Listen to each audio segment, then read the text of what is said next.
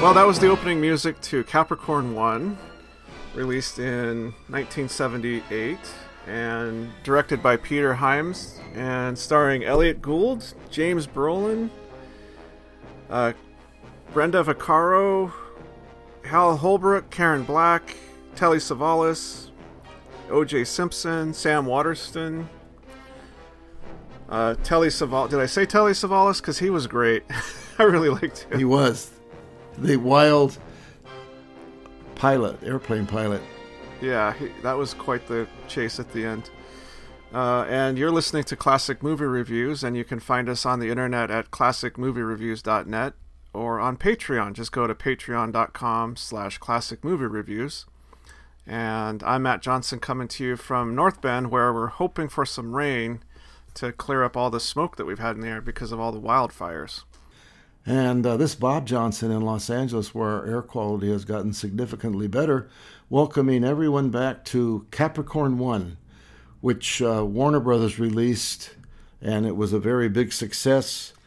And in spite of many plot holes that you and I each have found, I love this movie. It's right up there with another movie from 1978 with Michael Douglas, Coma. Yeah, Coma. Which also has a fair number of plot holes in it.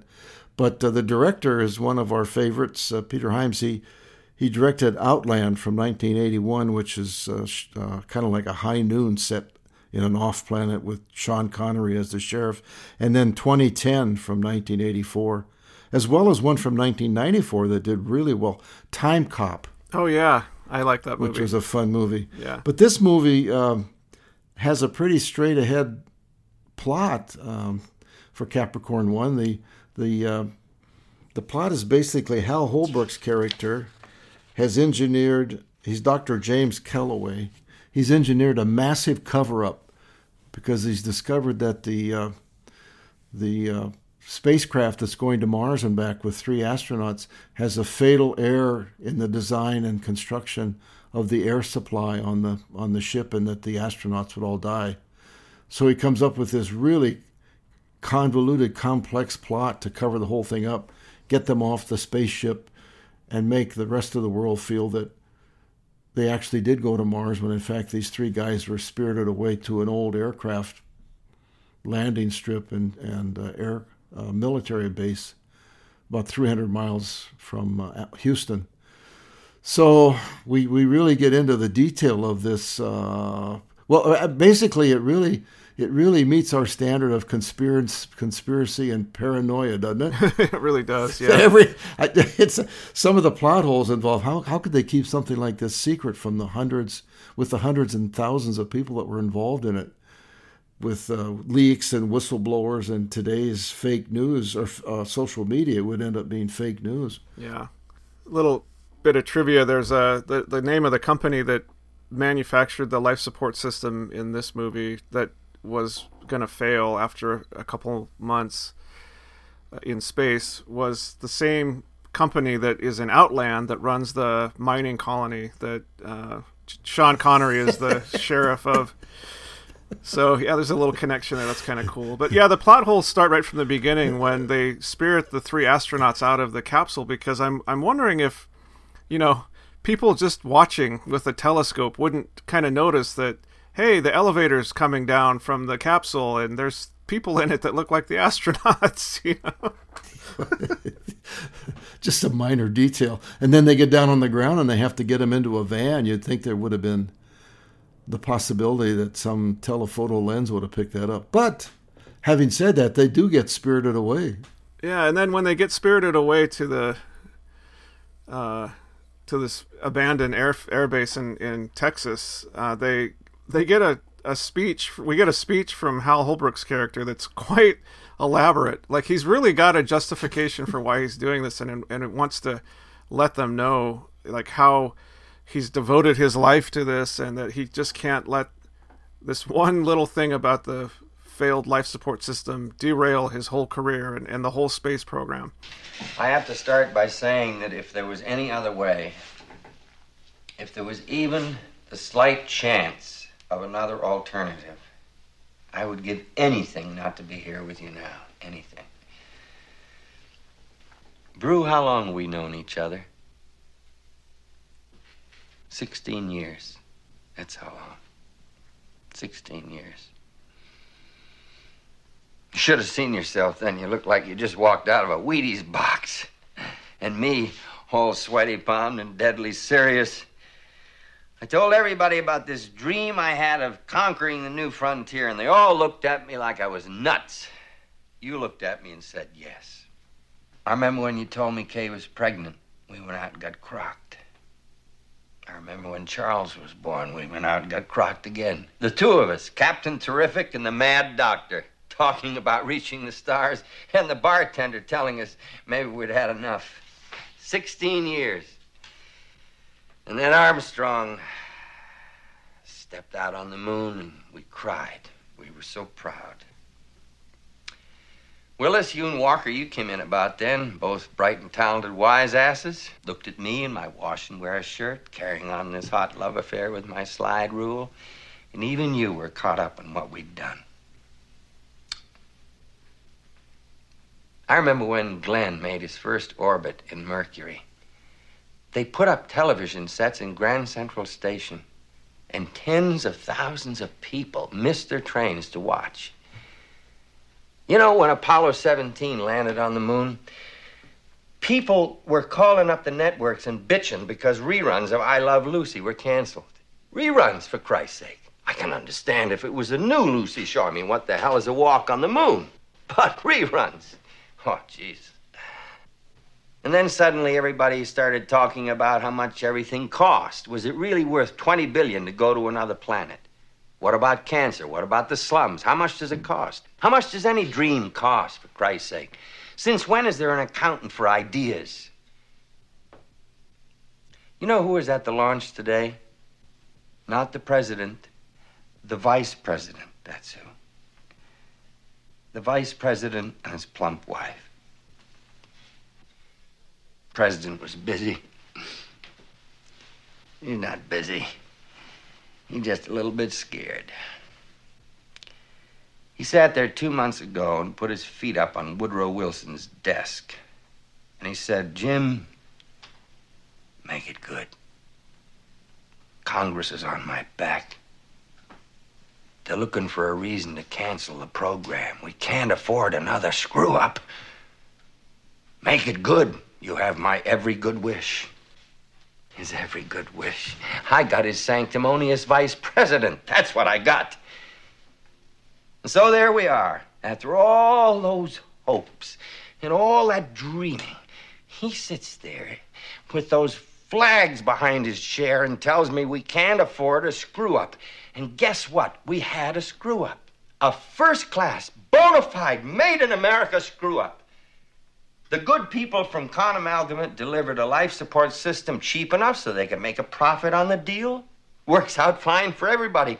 Con Amalgamate makes money. We have our life support system. Everything's peachy. Except they made a little bit too much profit. We found out 2 months ago it won't work. You guys would all be dead in 3 weeks. It's as simple as that. And I'm thinking to myself, like, wow, this guy's ego is, like, amazing. His back is to the wall because if this fails, his career is down the toilet and he'll be spending a lot of time in a federal prison. But he also got these 3 guys there. They don't know anything about the plot, and they're somewhat suspect. And then they say, well, we're not going to do that. And then Holbrook further reveals that all their family members are on one plane headed back from Florida to Texas, and there's a bomb on the plane, and if these 3 don't agree, they'll blow the plane up. I'm like, wow. Is the only way to keep something alive is to become everything I hate. I don't know if it's worth keeping it alive. Please, Brew, don't talk like that. What the hell's the matter with you? Please, Brew, don't talk like that. I don't think this is right. All the rest is bullshit. You have to help. What do you mean I have to? You have to help. Well, what if I don't? Please, don't put me in a corner. You're crazy. You know that? You know that? You're crazy. You've got us in the middle of this nut house and you don't want to be put in a corner? Your families. What about our families? Please, you have to help. What about our families? You have to help. Shit, this thing is out of my hands. You think it's all a couple of loony scientists. It's not. It's bigger. There are people out there, forces out there, who have a lot to lose. They're grown-ups. It's gotten too big. It's in the hands of grown-ups. What about our families? They're flying back from the Cape to Houston. They're all together on the plane. No, you're not serious. Brew, don't make me. You son of a bitch, tell me! They're on the plane together, goddammit! You want it in writing? There's a device. It's on the plane, too. There's some people, if I don't give them the all-clear signal, they'll explode it. Don't you understand? It doesn't have to be like this. You have to help. It's gotten out of control. It's too big. You wouldn't. Tell me you wouldn't.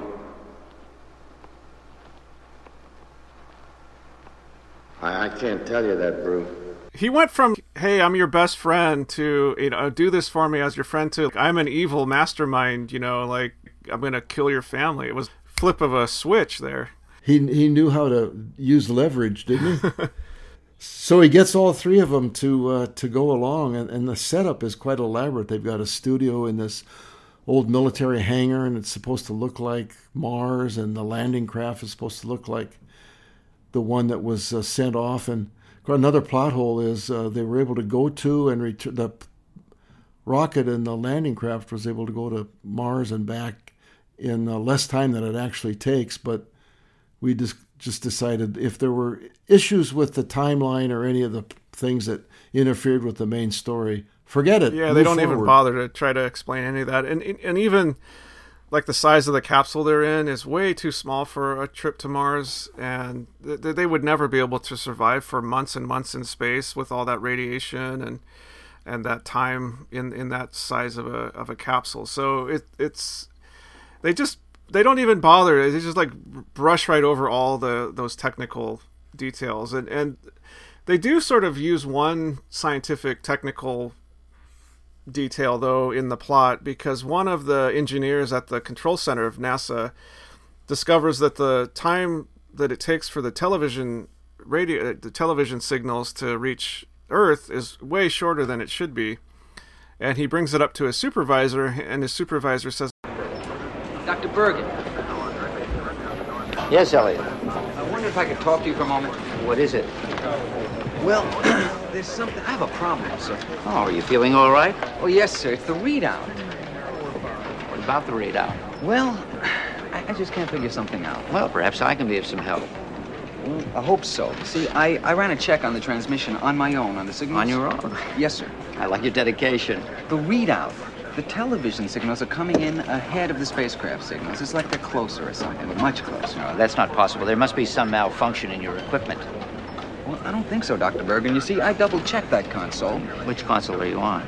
36, sir. Well, that's the answer. We've been having some problems with the circuitry on 36. We've had trouble with it before. I'll make sure it's repaired, and thank you for bringing the problem to my attention. You show initiative. I like that. so they totally replaced the guy's console, and they probably rigged it so that it would look correct to him. But the guy wrote his own program because he's a NASA engineer. That's what they do. And still figured out that it was wrong and brought it up to Hal Holbrook's character. And the look on his face was like, you wrote your own program? What are you doing? Dr. Kellaway, I wonder if I could speak to you for a moment. Certainly, Elliot. What seems to be the problem? Well, I just can't figure something out, sir. What is that? Well, I'm not exactly sure, but it's in the readout. I spoke to Dr. Bergen about it a long time ago, and he said it was in the console. I'd like you to take a look at it. What console are you on? Telemetry's a 36. Oh, yes, Dr. Bergen told me about that. We had that console repaired. I know, sir. It's just I keep on having the same readouts. What readout? Well, sir, I ran a program on my own just to check something, and the readout's different. You ran your own program? Yes, sir. And, I don't think it's the console. Well, we'll have it shut down, and I'll see that it's serviced. Thank you, Elliot, for bringing the matter to my attention. So that guy gets disappeared pretty quick, and it was kind of funny because he's friends with Elliot Gould's character, who's Robert Caulfield, who's a reporter, and they're out playing pool, and this engineer is about to spill the beans to Caulfield, but then when Caulfield goes to get more drinks, and it comes back, his engineer friend is just gone, and then he goes to his friend's apartment, and it's like the guy never lived there. And we find out that, in fact, they've somehow bought off like the building management and maybe even the neighbors to go along with this story, because it's like the guy never even existed.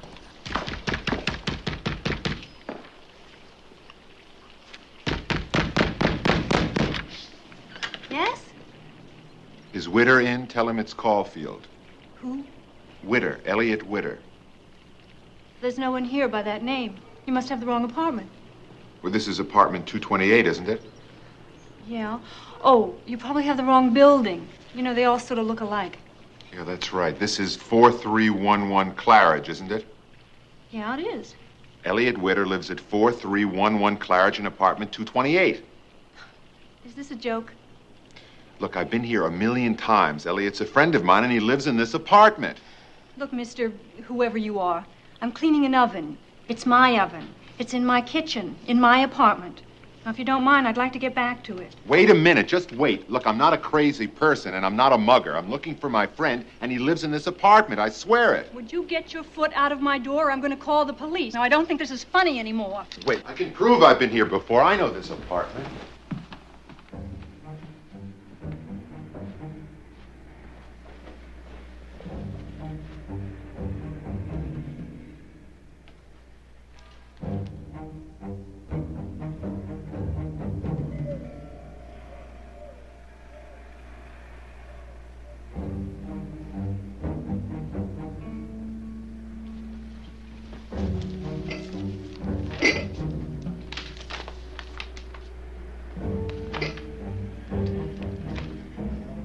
Now, will you get out of here, or do I have to call the police?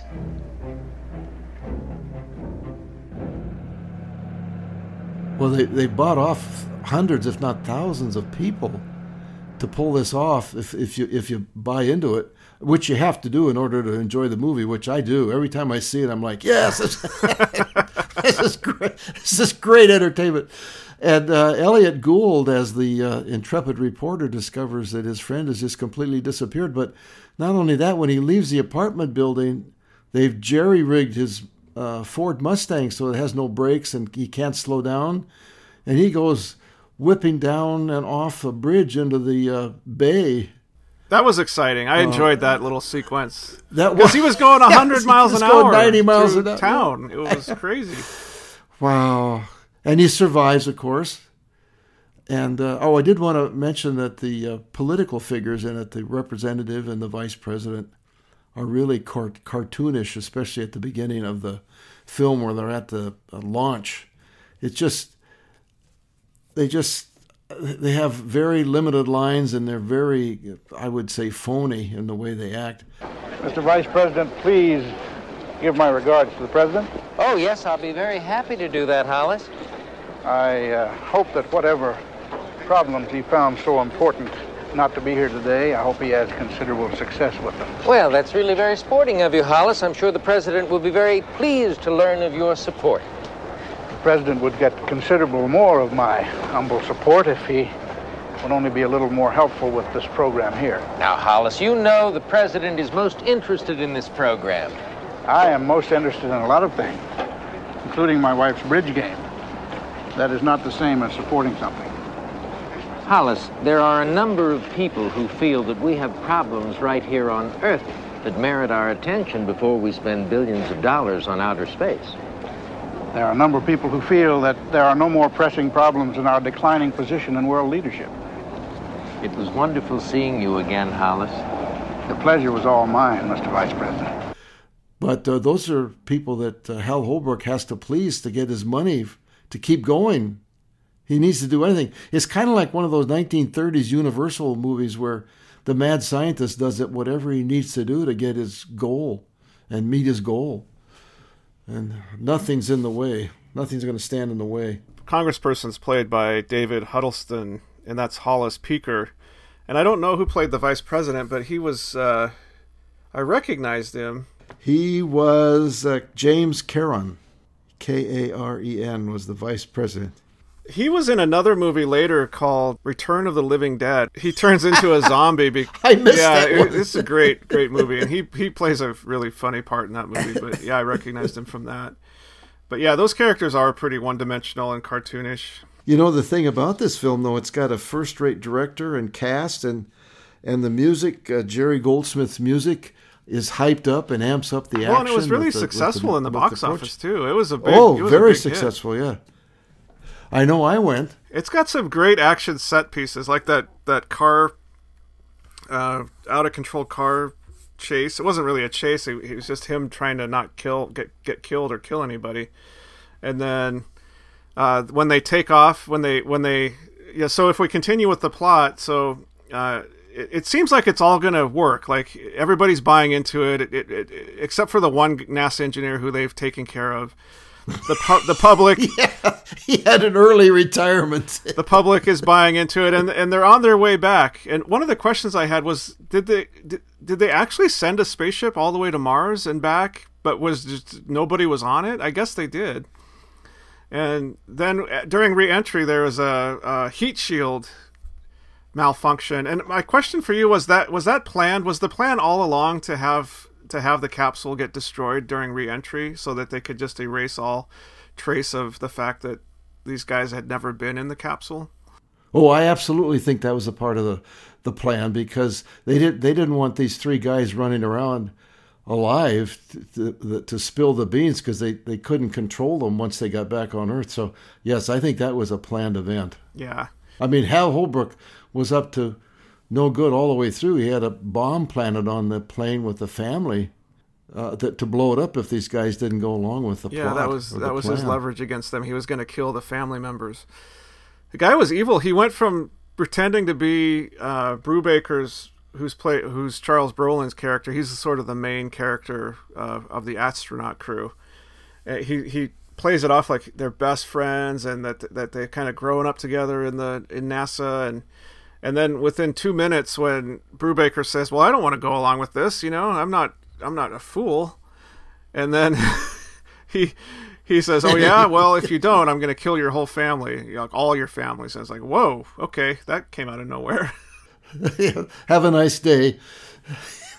So they go along they have no choice. But yeah, I think the plan was to knock them off also, because that way there'd be no survivors that could somewhere down the road reveal that it was all fake. And Brubaker figures this out. He says, "You know what? We're supposed to die. The capsule burned up in the atmosphere. I just know it. That was the plan. So we've got to escape."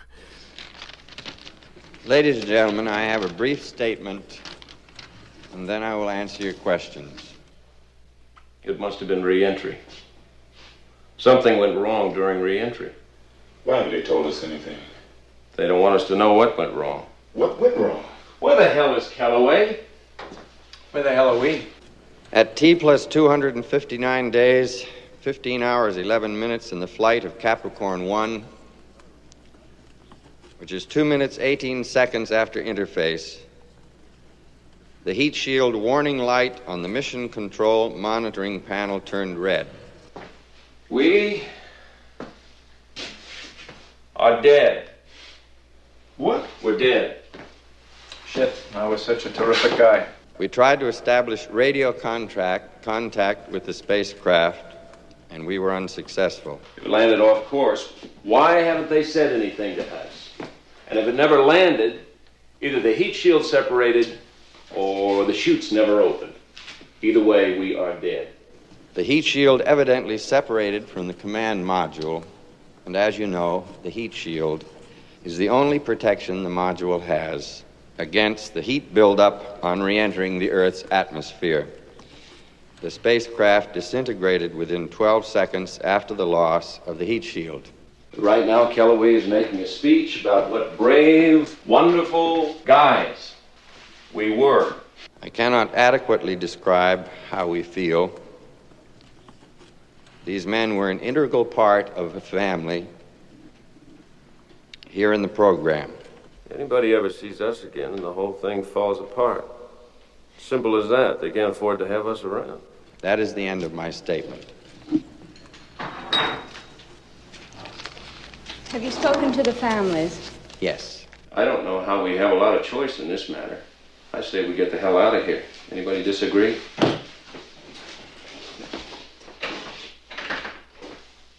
So they take the hinges off the door. Like, this is not a secure facility by any means.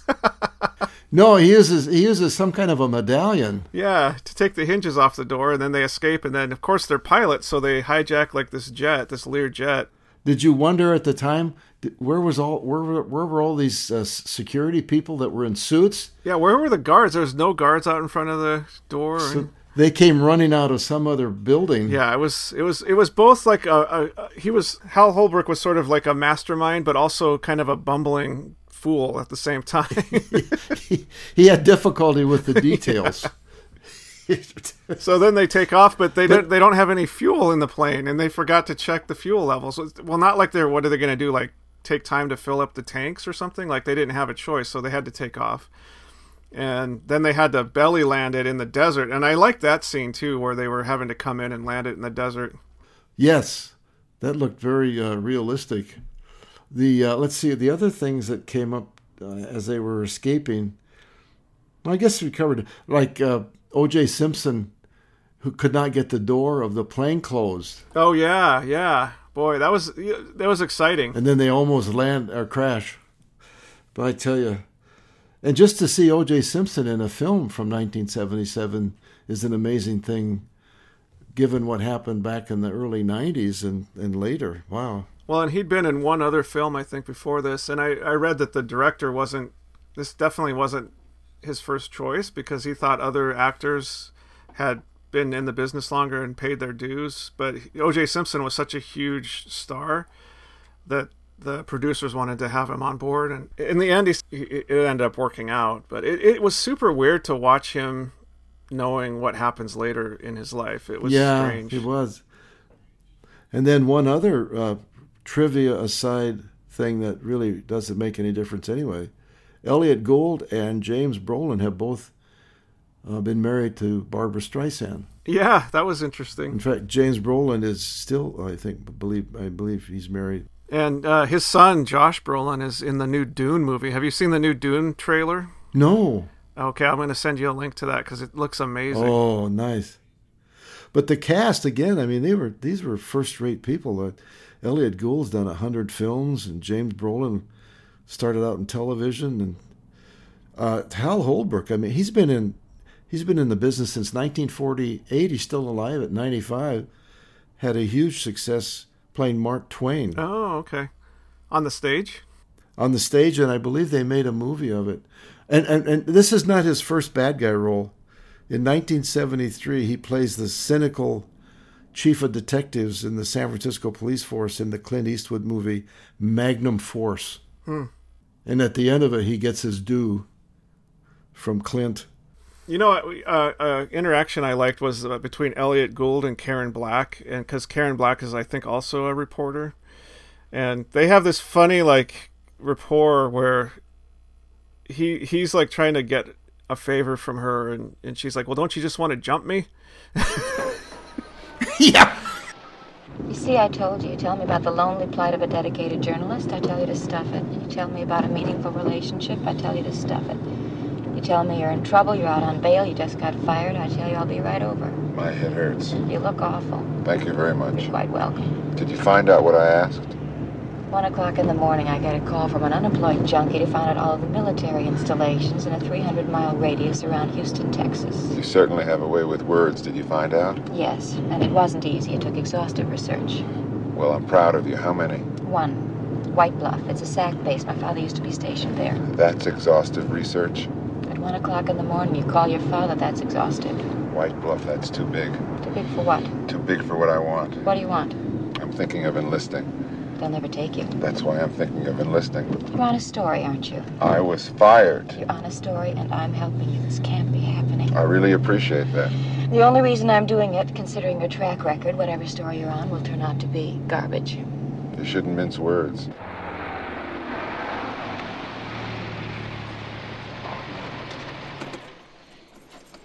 I'll fit you some coffee, then you can jump me. There's no other one besides White Bluff? No. Except one abandoned base they used for training during World War II. Jackson. There's nothing there now. Don't you want to jump me? Of course I do. Where's Jackson? About 300 miles directly west. I think I'm going to get angry with you. You have any money on you? You want me to pay you? How much? About 100. Why don't I just leave it on the dresser in the morning? Give it to me now. In advance? That's the height of conceit. Please, and your car keys. You're really being terrific. Why? You're not obnoxious when you're helpless. Thank you very much. You're quite welcome.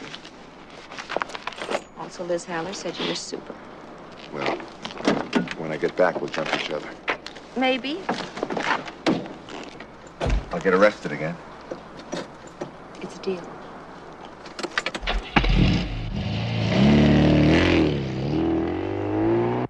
Well, he's like, well, yeah, but first, could we do this? And so I'm on the trail of a story. Get out of the way. Oh, I tell you, again, I have to reiterate, I every time I see this movie, I enjoy it.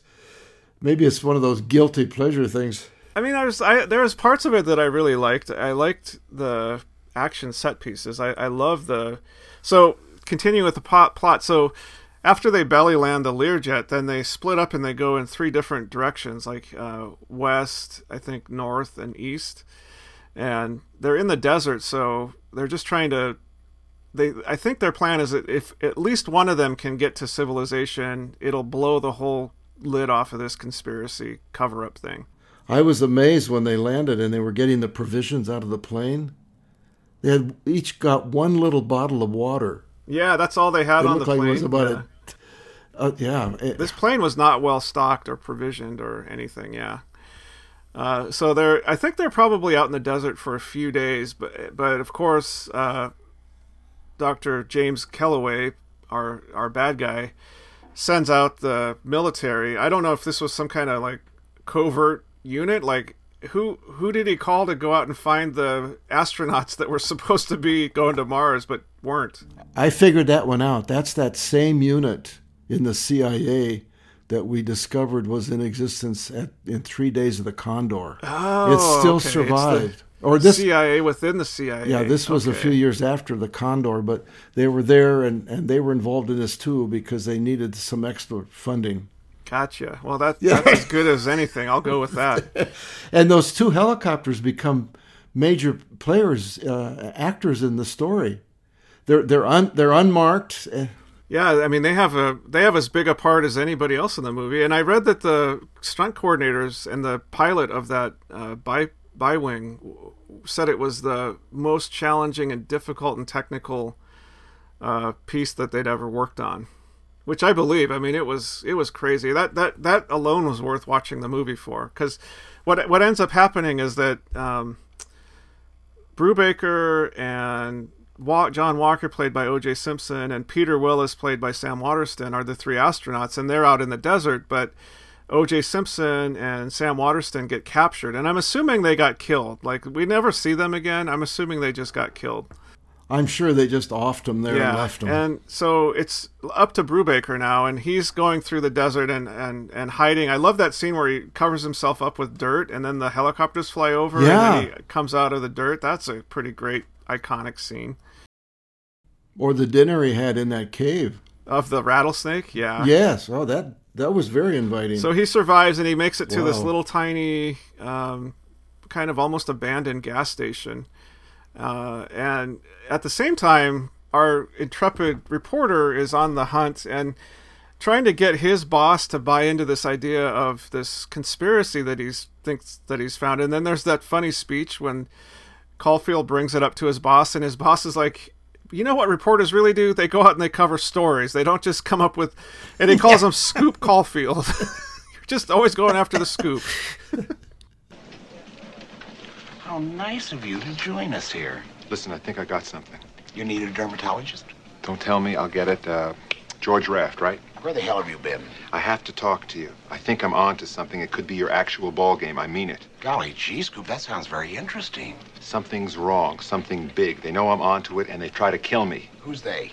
I can't tell you. Why not? You wouldn't believe me. You don't think so? Okay, listen to me. I got a tip from a friend, a good friend. Then he disappeared. He disappeared? Like he never existed. There's some lady living in his apartment. His apartment is all different. She said she's been living there for more than a year. I checked the building rental office. They have receipts from her for more than a year. I checked NASA personnel. They have no record that my friend ever worked there. They say they never even heard of him. So this friend of yours who works at NASA gives you a tip and then he disappears.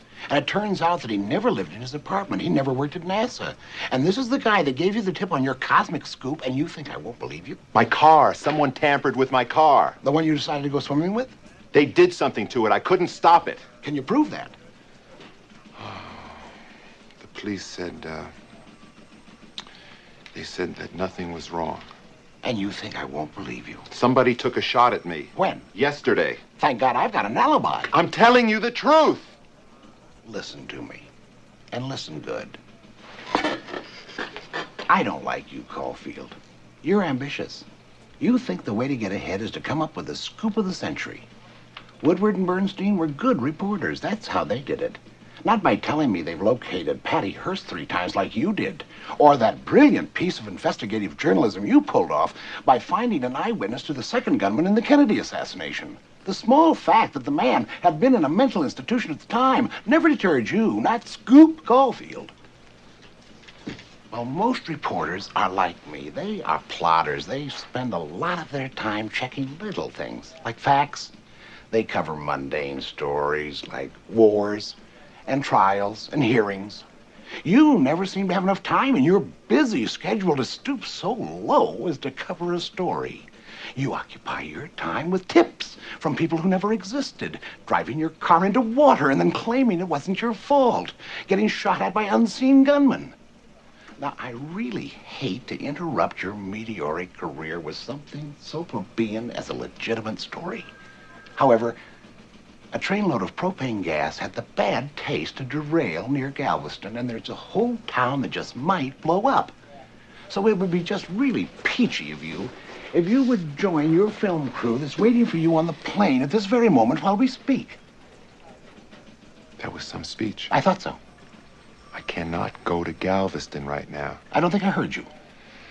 Look, when a reporter tells his assignment editor that he thinks he may be onto something that could be really big, the assignment editor's supposed to say, you got 48 hours, kids, and you better come up with something good, or it's going to be your neck. That's what he's supposed to say. I saw it in a movie. Get your ass on that plane. I can't. I have to follow this. And you can't tell me what this earth-shattering story is? It sounds too crazy. If I told you, I'd be in more trouble. You're not crazy. I'm crazy. I'm crazy for listening, and I'm crazy for saying what I'm about to say. I'll give you 24 hours to come up with something, not 48. I saw the movie too. It was 24. He was the editor. His boss was a little bit of a cartoon figure, also. Yeah, one of the things that I had a problem with the movie are these long, sort of like elaborate speeches. So Calloway has one when he's trying to convince the astronauts about to join the conspiracy, and then his editor has one about this whole scoop thing, and then there's another one later between. Oh gosh, there was at least 3. I'm thinking of what the other one was. Well, it was kind of that whole interaction between the vice president and the congressman after the launch. Oh yeah, where they were sitting in the spectator area, and each one was trying to outdo the other one for. Yeah, it almost felt like the writers were trying to be a little bit too clever. To me, it was a little bit over the top for my taste. Well, the primary writer for it was Peter Hyams, the director. Yeah, I think he loved. I think he loved his dialogue for sure. So these helicopters, I just want to mention. I think another great scene is when O.J. Simpson is on the desert floor and hallucinating, and he thinks he sees two birds, and then they morph into the two helicopters. Great. I thought that was well done. So whoever did the special effects on this did a really good job. I forget. There was an animator. I think that might have been animated. I saw in the credits there was an animator. So maybe some of that was. Oh, I bet animated. It was. Caulfield gets set up by this covert CIA group that we've identified that's also running the helicopters, and he goes to jail because they plant cocaine in his apartment and then arrest him. But then his editor lets him out, and then they have this big kind of confrontation, and his editor fires him. So then he goes and calls Karen Black's character, Judy Drinkwater, to come get him. And I love that car that they were driving, that 240Z. That thing was awesome. Oh, I know. Those were so popular Yeah, those back are then, iconic. in the 70s. And so then they go back to her place, and she's like, well, do you want to come in and jump me? And he goes, well, I do, but can I borrow $100 first? And then I just need to go out to this desert. I'm busy right now. In the, abandoned desert base, which she helped identify because her dad was in the military or something. So then he's driving out in this little sports car and finds this A&A crop dusting service, and that's Telly Savalas is the pilot. And they have another one of these kind of like almost too clever sets of dialogue between the two of them. Morning. Morning. You in charge here? See that sign there? Yes. Well, read it. I did. Out loud. A&A Crop Dusting Service. You want to know who I am? I bet you're one of the A's. But which one? I bet you can't answer that question, smart ass. First one. Wrong. Can I have one more guess? You got it. The second one. Wrong. I'm both of them. A&A. My name is Al Bain. Now, I got a son. The other A was for him. But he don't like to fly. He became a lawyer. I think he's a pervert, so I took the A away from him. You want to speak to somebody in charge? You speak it to both of them. My name is Caulfield. Hey, I can't help that. Mr. Albane, how much do you charge to dust the field? $25. I'd like to hire your plane. That'd be $100. You said you charged $25. $25 to dust a field, but you ain't got no field because you ain't no farmer, which means you ain't poor, and I think you're a pervert. Okay, 100. 125. What? Because you said yes to 100 too quick, which means you can afford 125. People don't actually talk like that, so... That was a little over the top. But Telly Savalas decides, okay, for $125, I'll take you out to look for your missing friend. He keeps raising the price. He does. Well, he says, well, you're a city slicker. You must be able to afford you agreed to 100 too fast, which means you can pay 125. So then they're out flying around, and they actually see these helicopters, and then they see the helicopters coming to this gas station, and they think, well, he must be there. So then they start to land, and the timing of all this is like amazing, because right as the bad guys are gonna capture Brubaker, the crop dusting plane lands just so that Brubaker can run out and jump onto the wing of the crop duster. It was like, wow. Well, and then they cut back to Brenda Vaccaro's character, Mrs. Brubaker, and she and the children are getting ready to go to a memorial service that the president and the vice president are going to be at. That's taking place at almost the simultaneous time as this chase. Well, that's the way it looks from the editing. It looks like this chase is coming to a conclusion at the same time they're headed off to the memorial service, which I think they were several hundred miles apart, right? Yeah, easily 300. Yeah. Okay, so that kind of comes into play at the end of the movie. I got an answer for that one, though. I figured out the plot hole. I covered that one when we get to it. Okay, well, good, because that's a big one. So then they have this amazing chase, and you really, really have to suspend disbelief, because the entire time this chase is going on, Brubaker is hanging on to the wing of the plane, and they even did a 360 like loop-de-loop, and he still hung on. And this is a guy that's been out in the desert for like 3 days. He's dehydrated. He's tired. He's like, there's just like, okay, sure, why not? He has superhuman powers. Yeah, he must. He must. But then they, I love the way that Telly Savalas' character, Albion, uses his crop dusting skills to trick the helicopters into flying right into the side of a cliff. Yeah. Wow. Taking them both out simultaneously. I was impressed with that. And then it's like, okay, now he's got to get back to his family. So you have a explanation for this? How he did that? Well, I do. I had one other thing. I just wanted to mention another issue of Hal Holbrook's lack of attention to detail. The cleanup at that studio where they were doing all the television for the Mars landing wasn't very well cleaned up because the reporter, Elliot Gould's character, found something there that verified that the astronauts were alive. So if that had been cleaned up properly, that wouldn't have happened. Oh, totally. And it even was still set up almost like a movie studio set. They just didn't do much to cover their traces. Well, my plot hole coverage is that the memorial service, actually, she was getting ready to go to it a day before all this action was taking place in the desert. And then they went to it. It was a long drive. And by the time they got there, that allowed enough time for our hero Brubaker and Elliot Gould to get to the site. That's weak, but that's the only. Well, they could have fixed that really easily. I think it wouldn't even taken any extra time or money. They could have just filmed it so that she was out in the back with the kids playing in the pool and didn't hear the phone ring, and so just didn't answer it. And then the memorial could have happened, like you say, like the next day, and then it would have made it a lot more plausible that they could have driven all the way from the military base to the memorial and have him get there right as they're like putting his body in the ground, so to speak. That's the one thing when I saw it back in 1978 that bothered me, but I loved the movie so much it didn't really matter. So when you were seeing it in the theater, like all this other stuff didn't really cross your mind? It was just like you got swept up in the action and what was going on? Totally. Yeah, totally.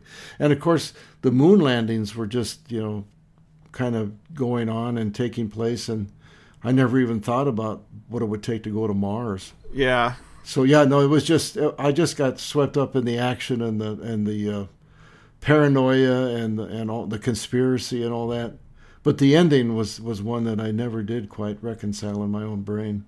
Yeah, this movie sort of put more fuel to the fire that around the conspiracy that the moon landing was similarly hoaxed. And I mean, there's a lot of research around the fact that we didn't have the technical ability to do that kind of a hoax with the television technology we had at the time, but also Russia and Japan have sent orbiters around the moon and taken high-resolution photos, and you can see artifacts from the lunar landing in those photos. So it's like that conspiracy has been so debunked, but it still continues to thrive as do many other conspiracies these days. So yeah, no kidding.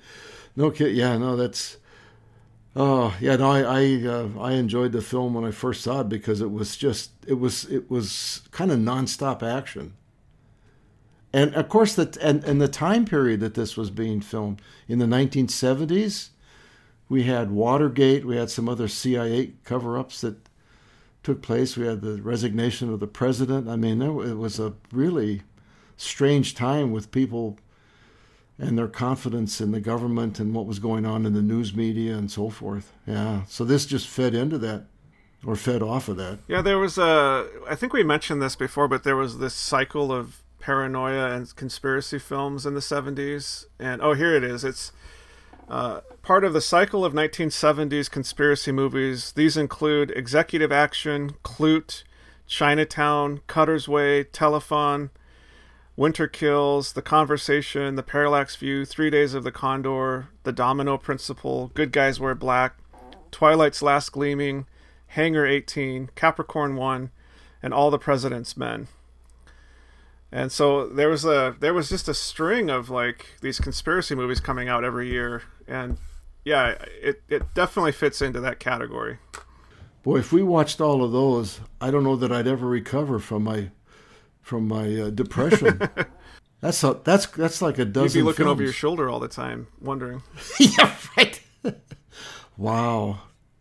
Some of those are really good. Well, we are going to, it's a nice lead-in, we are going to do, in our next podcast, a conversation with Gene Hackman from 1974. So that'll kind of be tie a bow on our paranoia conspiracy films. And I'm really glad that we did not do The Parallax View. Yeah, same. That one is the most troubling of all of them to me, the way that ended. Wow. You've kind of piqued my interest, but at the same time, I'm not sure I want to go there. Oh, Harrison Ford is in the conversation. Terry Garr. Oh, that's right. Yeah, it's early in his career, 1974. Yeah. A little bit before Star Wars. Yeah, interesting. That'll be fun to watch. So what did you give this as a rating? I feel like ours are going to diverge on this one. Well, I'm all the way from a 3 to an 8. The 3, without saying too much, is the ending and a couple of the other big plot holes in terms of travel to Mars. And the 8 is the chase, the overall theme. Hal Holbrook playing to the hilt the bad guy. So my overall rating, I'd give it a 7. Oh, we're not that far off. I gave it a 6. I felt like it was a little bit above sort of the middle of the pack because of the great action scenes, even though they were kind of ridiculous, but they were fun and they were ridiculous in a very entertaining way. And there were a lot of them. I didn't like these really contrived sort of speeches that some of the characters had, and the plot holes. I guess maybe watching it at home, you don't get swept up in the story as much as at the theater. It's just that I could. Just like right from the beginning, I was like making a list in my head of, well, that doesn't make sense, or that doesn't make sense, or this is how you could prove that was not happening. And so, yeah, that kind of detracted from the movie for me. I'll have to send you a photo of my list. Yeah. You won't believe it. Because I was sitting there as it was unwinding, and I just kept writing down more and more things. I'm like, wow, this is... Yeah, you should send me your list. I'd like to see that. I'll send you my list. So anyway, it was a fun movie, and they can't all be 10s, right? Or nor can they all be 1s or 0s. It was entertaining. I probably wouldn't watch it again. And it did well at the box office. The music was pretty good. I thought, I do like Jerry Goldsmith's music. And it was well filmed. Like the cinematography was good. I thought it looked very much like a big action film should look. Yeah, it showed the budget, the big budget on it. So up next is The Conversation, and that was our review of Capricorn 1. And coming to you from North Bend, it's Matt. And here from Los Angeles, Bob. We'll wish everybody happy movie watching.